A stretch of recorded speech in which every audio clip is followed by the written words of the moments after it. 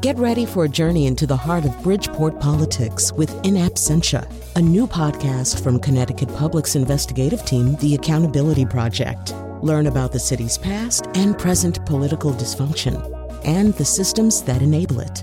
Tune in wherever you get your podcasts. Funding provided by Gregory Melville and Susan Fox and Kathleen Bromage.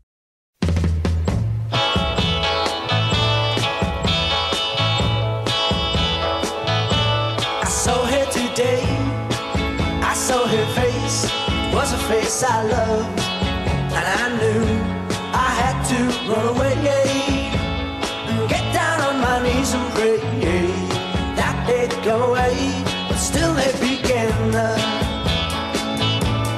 Needles and pens, because of all my pride, the tears I gotta hide. I got a little bit caught up with singing along with that. And I forgot to motion to fade it. All right. Hi, this is Colin. Welcome to the show. You know, I was just thinking before we went on the air, I think it's Churchill who said that democracy is the worst form of government except for all the other options. And you could sort of say that needles are the worst form of administering various kinds of medical relief and prevention, except for all the other options. I mean, needles, you know, we have a pretty complicated relationship with needles, and some percentage of humanity is phobic enough about them to skip out on vaccinations. We're going to talk about that in the kind of second half of the show. And meanwhile, there's hundreds of thousands of accidental needle sticks every year, stuff, you know, there's ways in which you'd think, wow, is there some better way to do this? And there sort of is, and I think in the future probably will be. But meanwhile, the story of medicine and the story of needles have been kind of intertwined since at least the 1650s. And so we're going to talk a little bit about the history and development of all this because it's really interesting. And to do that, we have with us as our first guest, Dr. Jeremy Green, professor of science, technology, and medicine at Johns Hopkins University. Welcome to our show. Thanks so much, Colin. It's a pleasure to be here. So it doesn't 100% start in the 1650s because, I mean, the ancients knew that you could get things into the body subcutaneously that would have certain effects. And the people who taught them that were snakes and shooters of poisoned arrows. It was sort of clear that you could pierce the skin, get something in there, and have, in that case, a pretty big negative effect. But there was a long, long march from there to anything that we would think of as a subcutaneous injection, right? Well, when we write histories of Western medicine, there's a long tradition of this sort of progress of knowledge following an Enlightenment tradition. How do we get to be so smart? And oftentimes these start in the 17th century with European, naturalists and experimenters designing what then later becomes known as modern science. And I think you're right that there are many other pathways through which injection enters into different healing traditions. But the story that's often told in Western history of medicine starts in, when you mention the 1650s, you're alluding to the work of Sir Christopher Wren of the Royal Society in England, who does this demonstration with hollowed out quills attached to a bladder to inject a dog at Oxford with alcohol intravenously and demonstrate the intoxication of this dog. And therefore, this mode of administering a substance directly into the veins of a living subject. And so that's the piece that gets a lot of the drama in the kind of heroic history of needles, if there is one. And let's just pause and say, we could do a whole show on Christopher Wren. We probably will at some point. But I mean, so here's the guy who's, arguably certainly one of the greatest Western architects in history, maybe the greatest architect, for hundreds and hundreds of years of English history. And he's an astronomer. I think he's also a geologist. And what else is he doing in his spare time? He's figuring out how to do one of the first things that we would recognize as an intravenous injection. And he's doing it with dogs, and they're using wine and eventually I think opium too. And we should probably also say that from the outset, there was an interest, and there should be an interest in putting things into the body, whether they're anesthetics or medicines or vaccines, and getting stuff out of the body too. You want to be able to draw blood, which is kind of the other thing we use this system for, right? Well, I think thinking about the needle as a two-way device is really quite important, right? So that the history of pharmacology, we tend to focus on the drugs themselves, but pharmacists and pharmacologists will tell us that the mode of administration of a drug is also important. So what it means to have this pathway that is intravenous therapy, right? Or other forms of needle therapy, which would be just sort of intramuscular injections or subcutaneous injections, that these all open up different pathways by which the same therapeutic compound might actually take on some different properties and meanings. But also, as you point out, being able to draw blood and being able to then draw blood for this broader purpose of what we then think of this world of diagnostic testing, that a blood test becomes such a meaningful part of medical modernity, especially in the 20th century, early 21st century, that all of us are accustomed to this right now. I shouldn't say all of us, perhaps, but the idea that when one goes to a doctor's office or a hospital, a blood test might be part of a diagnostic pathway. Well, that's not a revolutionary idea. It's kind of a banal, everyday expectation. And I think that's what I find so fascinating about the history of the hypodermic syringe, of the needle, is that it's something we've learned not to see because it's become an everyday object in our lives. But when you start talking about Christopher Wren, basically affixing a porcupine quill to a hollowed out bladder, it suddenly seems very strange. And so one of the roles of historical analysis is to make strange that which we take for granted and ask why it took the course it did. Right. And I would, we know nobody really enjoys needles. I'm assuming a quill really didn't. Would have been pretty painful, but it was a dog, so we can't interview him. So it is the policy of this show, and I apologize in advance for it, to highlight the achievement of Irish people, perhaps in a way that inflates their actual contributions. But it is worth noting that arguably, here in the West anyway, the first injection of a human patient with a hypodermic syringe may have been performed by Frances Rind. The patient was named Margaret Cox. This is all happening in Dublin. She had terrible pain in her face due to neuralgia. She tried drinking morphine solution to ease the pain. That wasn't working. So Rind designed a hypodermic needle. I don't think we would recognize it very well. It had like a sort of a lot of moving parts, so to speak. But this may be the first time that something like that happened.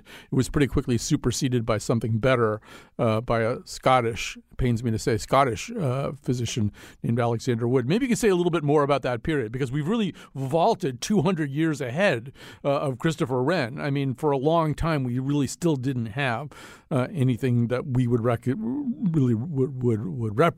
recognize as a hypodermic syringe. So I'm glad you're pulling all of this out, Colin. And again, I wouldn't claim myself as being able to give a comprehensive guide to what happens between the 17th and the 19th century in all forms of proto-syringes. Certainly the kinds of narratives that are later told in the 20th century about this thing, the hypodermic syringe, reaches back to the work of Alexander Wood or to Charles Provaz in France. And developing these metal objects that are, made entirely of metal, a metal barrel, a metal needle, and a metal plunger, that this is part of history looking backwards, that take on the form that we can identify as a standardized syringe. And it's later in the 1860s that the metal barrel is replaced with a glass barrel, partly so that one can see the volume, and the gradations of volume can be etched on the glass barrel to actually measure precisely the amount being injected as well. And I want to point out that these are part of a set of broad movements happening in medicine in Europe and North America and many parts of the world, which is moving towards quantification, precision, standardization through tools that can perform a practice of scientific medicine.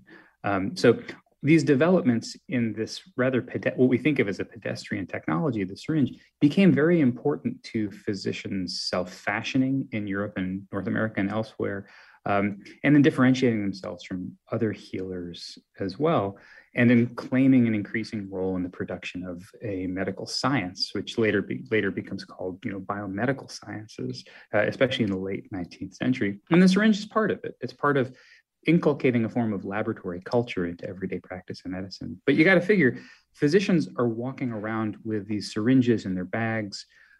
They're expensive tools. They're precise tools of the trade. Not everyone can get them. There's sort of fine local manufacturing knowledge that needs to go into them. And they're taken very good care of. They're prized objects. They are used. They are cleaned. They are reused. And it becomes part of the figure of the modern physician to have a syringe in one's bag. Right. I mean, just to sort of talk about that 150 to 200 year kind of progressive period, which kind of looks like a gap from history. I mean, I think in there is Edward Jenner, who develops the idea of a vaccine, but he has to do it through a cut in an arm, I think. I mean, I think that's how he got it in. He didn't have a syringe he could put it in with.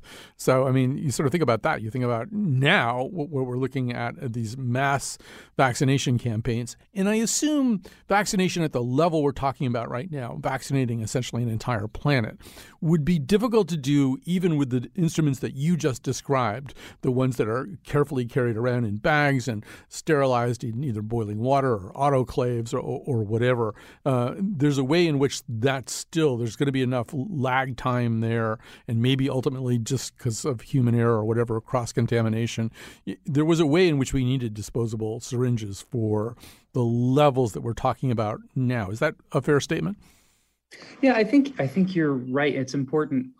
Part of what you're doing here is separating the longer history of inoculation and vaccination as a public health practice from the syringe itself, but then pointing out how the two become really indelibly connected over the course of the 20th century. So Jenner, before Jenner develops vaccination, there are already many existing practices of inoculation. So smallpox inoculation involves intentionally infecting someone, a healthy person, with what was called matter, which is oftentimes pus or scrapings coming out of a smallpox lesion of someone who was actively infected, so that that person could experience the illness in a controlled environment and actually be more likely to withstand it and develop immunity. Now, this required basically, cutting the skin, preserving matter. What Jenner used was effectively a tool called, he basically designed this vaccinator, which did a similar thing, but became a specialized tool in order to do so. And of course, the piece that made it vaccination was using another virus, right? Not smallpox, but cowpox, vaccinia, which could have a lesser reaction and confer immunity. So I think that it's only really later on that the syringe and the necessity of giving a subcutaneous injection with a standardized syringe becomes tied into the way that larger vaccination campaigns develop in the 19th and, of course, especially in the 20th century. And I think part of what I hear you getting at here is the limitations of these, these very well maintained, but more limited glass and metal syringes compared to the massive needs of large volumes of disposable syringes in 20th century vaccination campaigns. And by my reckoning, and again, I'm early on in my research here, that the first widespread mobilization of disposable syringes for a worldwide vaccination campaign was in the 50s in the efforts to mobilize polio vaccines. And so developing disposable syringes and mobilizing them helped to potentiate the scale of administration of the polio vaccine in a very powerful way. Right. So it's also the policy of our show to highlight and possibly overstate the accomplishments of people named Colin. So I feel some burden to mention Colin Murdoch, an Australian, I think, pharmacist and veterinarian who invented the tranquilizer gun, the childproof medicine container, and the disposable hypodermic syringe. And so, yeah, suddenly you've got this tool where, I mean, it's obviously a double-edged sword here. It's got huge upsides and huge downsides. I mean, the downsides obviously include the fact that now I think 500 million used needles are added to trash dumps and landfills every year. That might even be a low number for the period we're in right now. 75 million of those needles may be infected with bloodborne infections. I mean, having disposable needles is great, except when it's not, right? So I'm fascinated by this history, and I'm fascinated by the figure of Colin Murdoch as well. And I'm trying to learn more about him. As you point out, he's a pharmacist in New Zealand, and he's a tinkerer, sort of, one of many figures of amateur investigators and inventors in the middle of the 20th century that really just produced some remarkably useful platforms that are then forgotten about. And in many ways, Murdoch is, even though he crops up in, I say, like New Zealand's lists of most important Kiwi inventors, he's not someone who's broadly talked about in the history of medicine, partly because I think the disposable syringe is the kind of thing that we forget about until something like your show today brings our attention back to it. And so the story that I've come across has him coming up with the idea of a disposable syringe when just playing with a plastic ballpoint pen in the 50s and musing on this idea of a plastic disposable ballpoint pen is another somewhat recent invention, and recognizing that the same principle could be applied to the syringe. He also invented the child-proof bottle cap. And so all of these sort of vexing devices of modern medical life that we don't know the origins on, a lot of them, so many of them seem to trace back to him. And as you point out, the tranquilizer dart, which I think he originally devised in order to help study a certain group of mountain goats in New Zealand. But Murdoch took out a limited patent on this. I don't think he ever really capitalized on inventing the disposable syringe. And I think more of that happens in the face of industry that develops worldwide applications of this, including Rohr, which then patented the Monoject disposable syringe in 1955, and Becton Dickinson, which developed the Plastipac in 1961. And Becton Dickinson is a really interesting company, and they've left some archives behind. They've left materials to the Science History Institute in Philadelphia. So one can study in Becton Dickinson a company that produced a lot of the devices of modern medical life. But it turns out that Becton Dickinson's first sale was a glass syringe back in 1899. So this is a company that was founded on the glass syringe. And then in the late 50s, recognized the potential of Murdoch's work and developed their own plastic syringe. And it was in 1961 that it was first marketed. So this year is the 60th birthday of their disposable syringe. They've put out some celebratory materials to celebrate that. What I've learned from some of their industrial history is that in 1977, they developed a contract with the World Health Organization to provide the Plastipac syringe to enable the global smallpox eradication effort. And this is, of course, one of a very, very small number of successful intentional efforts to eradicate disease from the world. And so, again, you don't want to underestimate the impact that the disposable syringe had in fighting deadly infectious disease.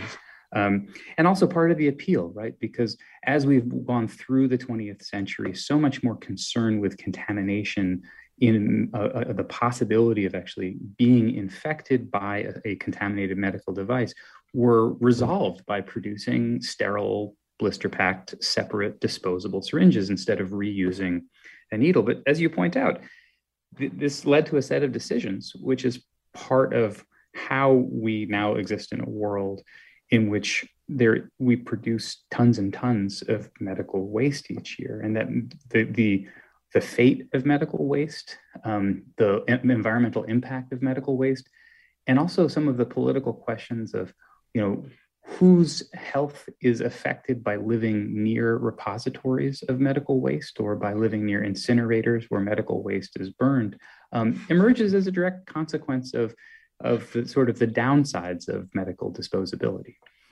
So, we tend to use some terms kind of interchangeably. My understanding is a syringe. You can have a syringe that doesn't have a needle in it. It's in fact probably a lot of the initial things. It goes back to a Greek myth about a nymph who was running away from Pan and was turned into, in order to save her, a bunch of reeds. And so the Pan flute and the idea of a syringe are sort of oddly connected linguistically and historically and mythically.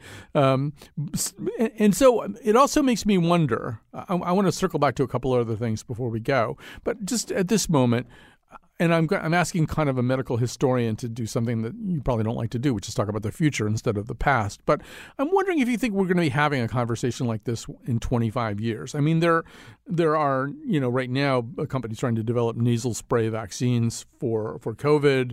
Obviously, many of us who grew up in the polio era, some of us took oral vaccines even back then. There even are apparently needle-free syringes right now that I don't know how widespread they are, but it's actually, as I understand it, just like such a highly concentrated stream of liquid that it can get under the skin without the help of a needle. I'm wondering, as you look at this, are we going to be not talking about needles, the needle part of a syringe, in a few decades? So I love that question, Colin, although you're right that as a historian, I spend a lot of time trying to convince people that I'm not a futurologist and don't have any special province on the future. But I do think that thinking historically helps us think about how we look ahead to the future. And one way of answering that question is to compare the different sort of futures that you get in different space operas of visions of medicine that crop up in Star Trek. Yeah. Versus Star Wars. And, I think the Star Trek future of medicine is all there, right? You have a tricorder. Nobody needs to poke you to actually get any blood samples to learn anything about you. That you can just wave a wand and your medical materials. Whereas the Star Wars vision is all poking and prodding. I think many listeners will remember, like after Luke Skywalker loses his hand, he's floating in a tank, and lots of needles from this robot droids keep on poking into him. So there's utopian and dystopian medical futures that we're always living with. Right. Well, if you ever tried to take your Wookiee in for rabies vaccine, I mean, it's really, it's a mess. It's a mess. It's a cumbersome problem. So good point. But I do think that that the dream of what happens when you can move beyond the needle. There are a lot of historical examples we can point to that this has actually animated quite a bit of medical innovation. The first book I wrote was a book about how drugs transform our understanding of disease. It's called Prescribing by Numbers. And I took a look at 3 pills, and one was a pill for high blood pressure, and the other one was the first pill that was successful for the treatment of diabetes. And both of these cases, like before the first, successful oral antihypertensive medicine, most medicines for the treatment of high blood pressure were injectable. And as you might imagine, that really limited who would be treated for high blood pressure, right, on a pretty stark level. And so the emergence of high blood pressure as we think about it today, which most people experience as an asymptomatic condition, right? A disease of number and risk, where you take these pills in order to lower your risk of a heart attack or stroke. That wasn't really possible or meaningful until the intervention itself was palatable enough that enough people would buy into it, so that you could then even produce the knowledge to say that it really was effective. So it took a pill, and the pill I wrote about was Diaril, or chlorothiazide, which is still a prominently used generic antihypertensive medicine today. One of the effects of that pill was to help broaden and create the reality of hypertension as an asymptomatic disease or disease of risk. And the same thing happened with diabetes. So in the case of diabetes, many will know that this is the year that we are celebrating the 100th anniversary of the invention of insulin. Insulin dramatically transformed the lives of people living with diabetes, especially type 1 diabetes, which was an invariable fatal condition. And yet the trade-off there involved living with a needle. And for many people living with diabetes, learning to deal with the stigma of living with a needle, in which they're often assumed to be junkies or to be, injecting opioids, or then even just to admit that one needed a needle, that the needle became part of the stigma of living with diabetes. And so when the first successful oral drug for diabetes, which is tolbutamide, marketed by Upjohn as Oronase in the late 50s, came out, part of Upjohn's marketing effort was freedom from the needle, that this oral anti-diabetes drug will give people living with diabetes the ability not to need to have the needle anymore, and to avoid that stigma. part of the challenge is it turned out this medicine worked quite well, but it didn't work well enough for people living with type 1 diabetes. So there's an irony here, which is that this medicine, this oral diabetes medicine, became useful for expanding the boundaries of people living with type 2 diabetes. That's oftentimes seen as adult onset diabetes, into making diabetes a disease of risk, like high blood pressure was. So many people, many listeners today, maybe may have been diagnosed with diabetes, maybe undergoing this process, or talking about pre-diabetes, in which they don't feel any symptoms, but at a certain point, a number of a fasting blood sugar or a hemoglobin A1C measurement indicates that they have this disease, diabetes, and then they're managed by this oral drug. And the point I'm making here, and then I'll stop this, is that as with high blood pressure, this kind of view of diabetes as a disease of without symptoms, as a disease of pure risk, could only be possible when the medicine itself was palatable. Was not possible when the only way of treating diabetes was to take a needle-based medicine like insulin. Hey, we've only got a couple of minutes left here, and I just wanted to, I kind of skipped over this earlier, but I'd like to circle back to it. I mean, in some cases, the needle kind of is the thing. And I'm thinking in particular about EpiPens. People may have seen page one stories in the New York Times in recent years just about how much an EpiPen costs. A lot. It costs a lot. It doesn't cost a lot because of the epinephrine in it. I mean, that's been around for a really long time. It really is the company's patented needle with a bright orange cap that has an unusual way of sort of getting the needle gets through the cap in an interesting and apparently proprietary way. So in this case, like this particular needle is kind of the thing that I assume drives the cost of the pen.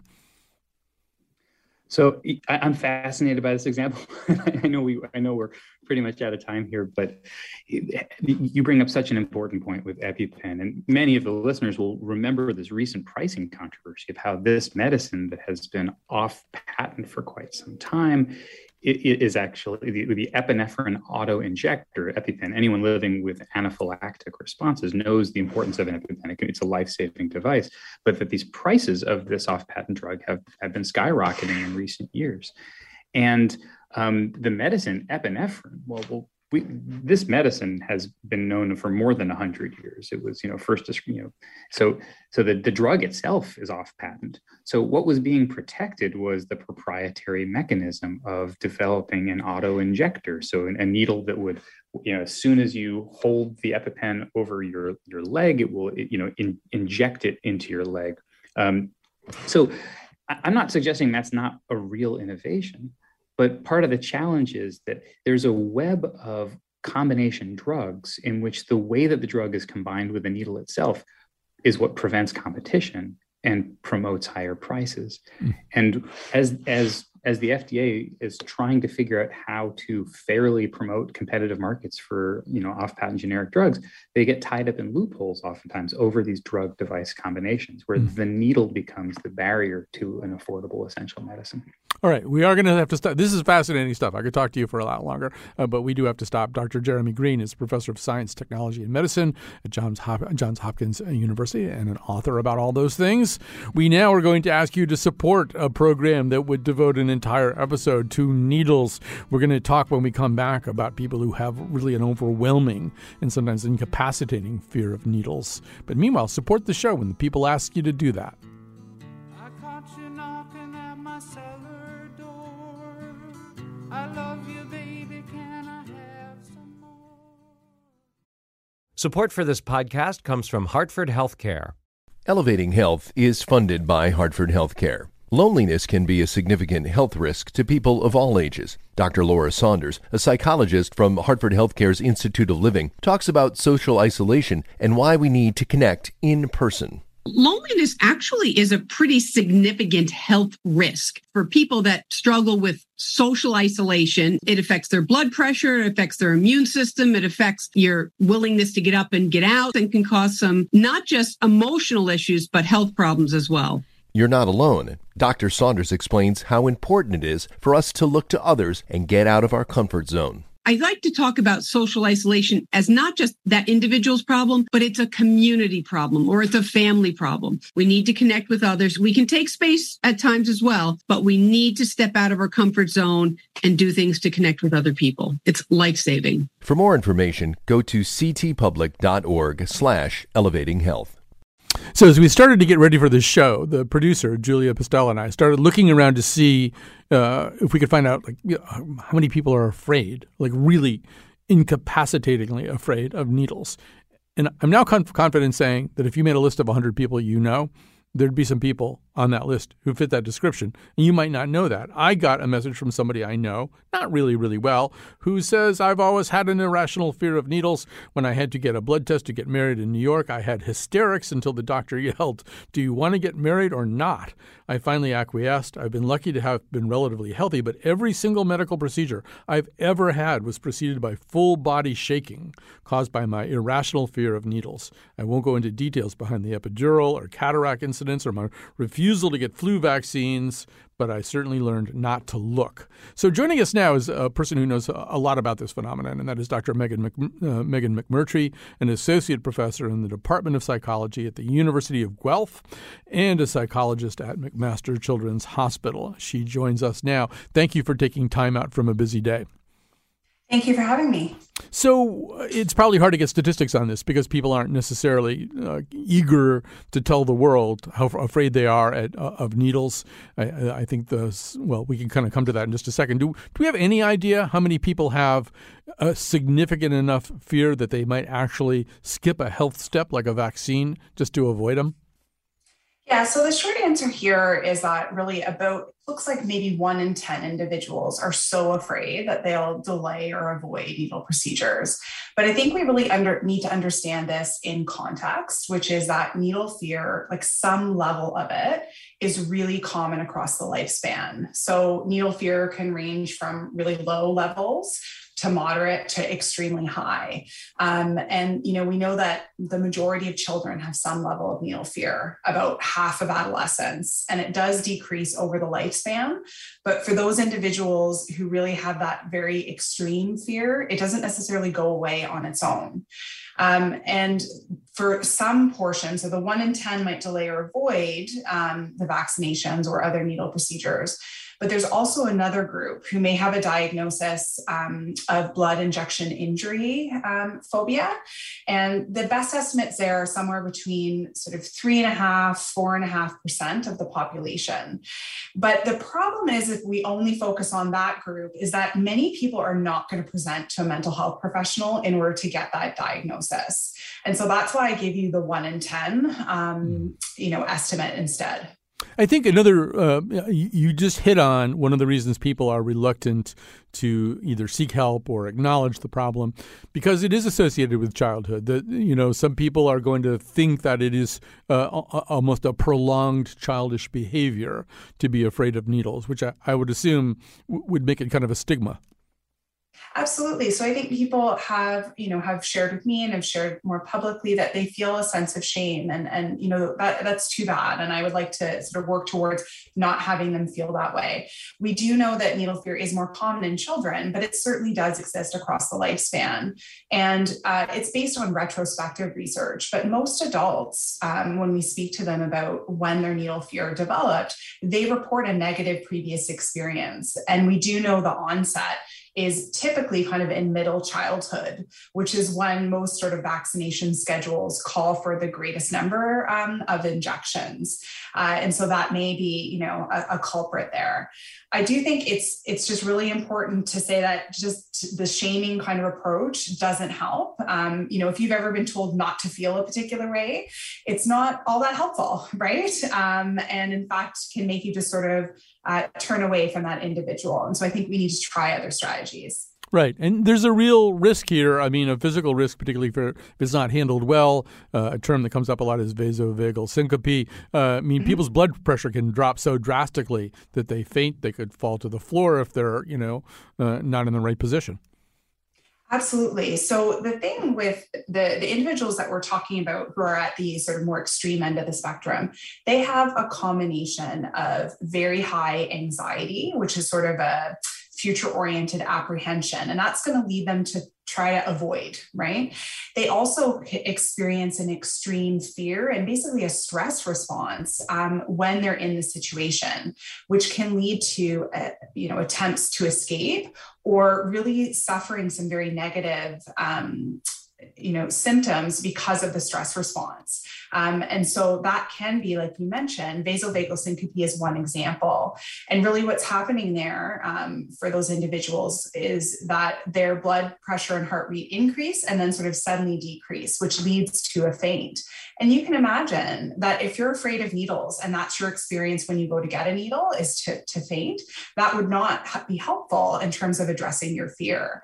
And unfortunately, because we haven't always really taken the time to make needles the most comfortable procedures that they can be, in infants and children and throughout the lifespan, we're sort of creating this problem, right? So for example, children might be held down to just quote unquote get the needle over with. Well, that's not okay. Right. Mm-hmm. And so we should not be holding anyone down to be getting a needle. And while needle procedures are very important in healthcare and are used for a variety of purposes, some of which you spoke about with your previous guest, most of them aren't necessarily emergency or life-saving right in that moment. And so we need to do it properly. We need to manage the pain related to needles.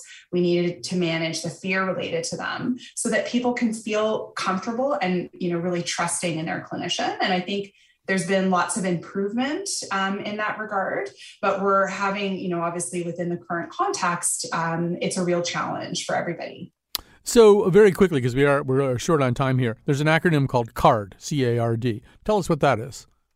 Yeah, so the CARD system, it stands for comfort, ask, relax, and distract.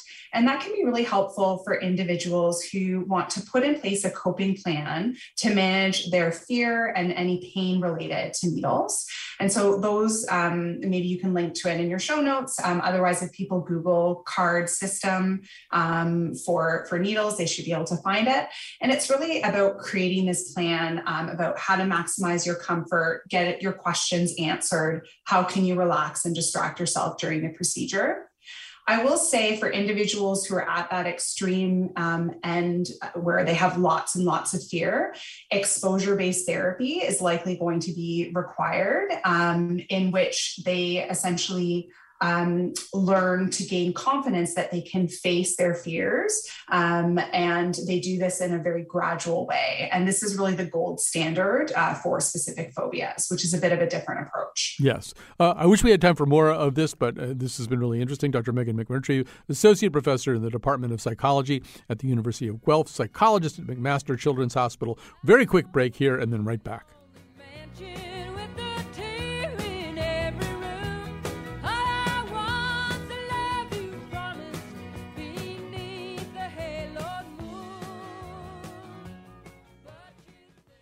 Speaking of that D in CARD, we did hear from one person who has a terrible fear of needles, but whose physician manages to make her laugh right before it gives her the needle, and that seems to help quite a bit.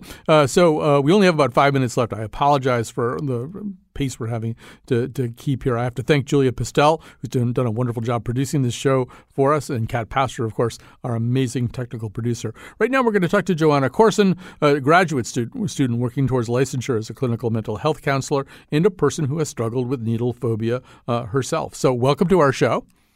Thank you. And tell us your story. Tell us what you've been through in your relationship with needles. Yeah. So when I was probably around 2.5, I had major surgery, and I don't remember any of it. But from that point on, I was terribly phobic of needles.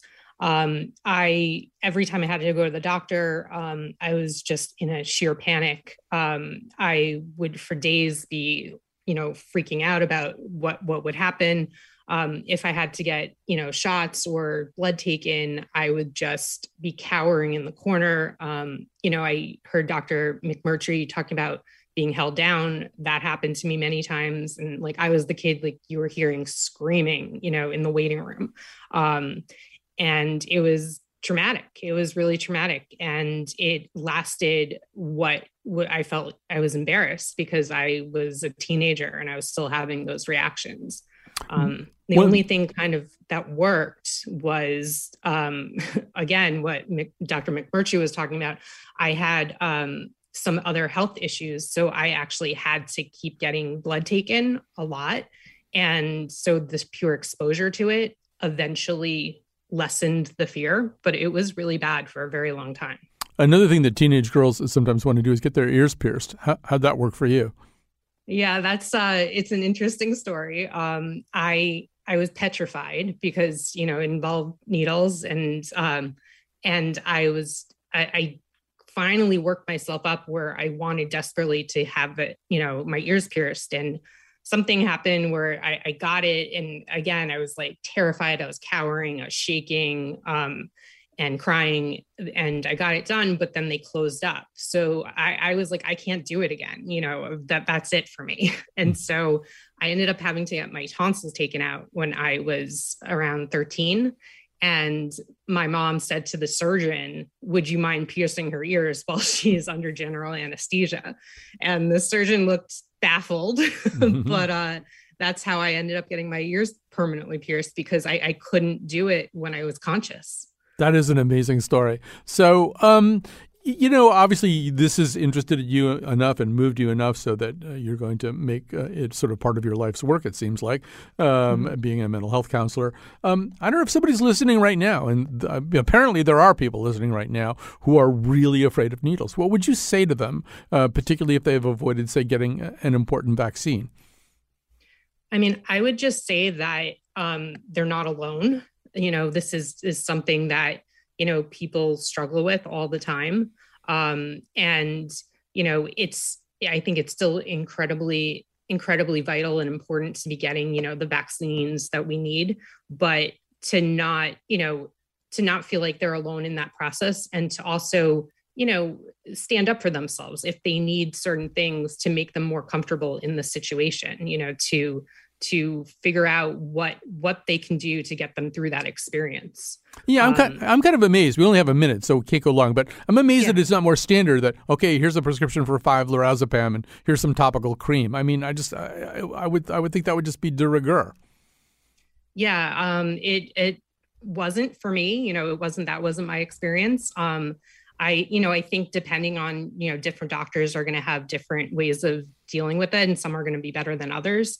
But yeah, I mean, there's topical, numbing creams, there's medications, there's, a lot of things that can help get you through it. And then for me, I still can't look when they, inject me or take my blood. So, that's okay. I just tell them, don't tell me, just do it. I don't want to know. All right. Yeah, no, that seems pretty standard in the people that we heard from. Joanna Corson, thank you so much. I wish we had more time, graduate student working towards licensure as a clinical mental health counselor. Thanks for listening today. People are going to ask you to support this kind of show. It really helps if you do support us, if you make your pledge right now during our hour. Counts a little bit more.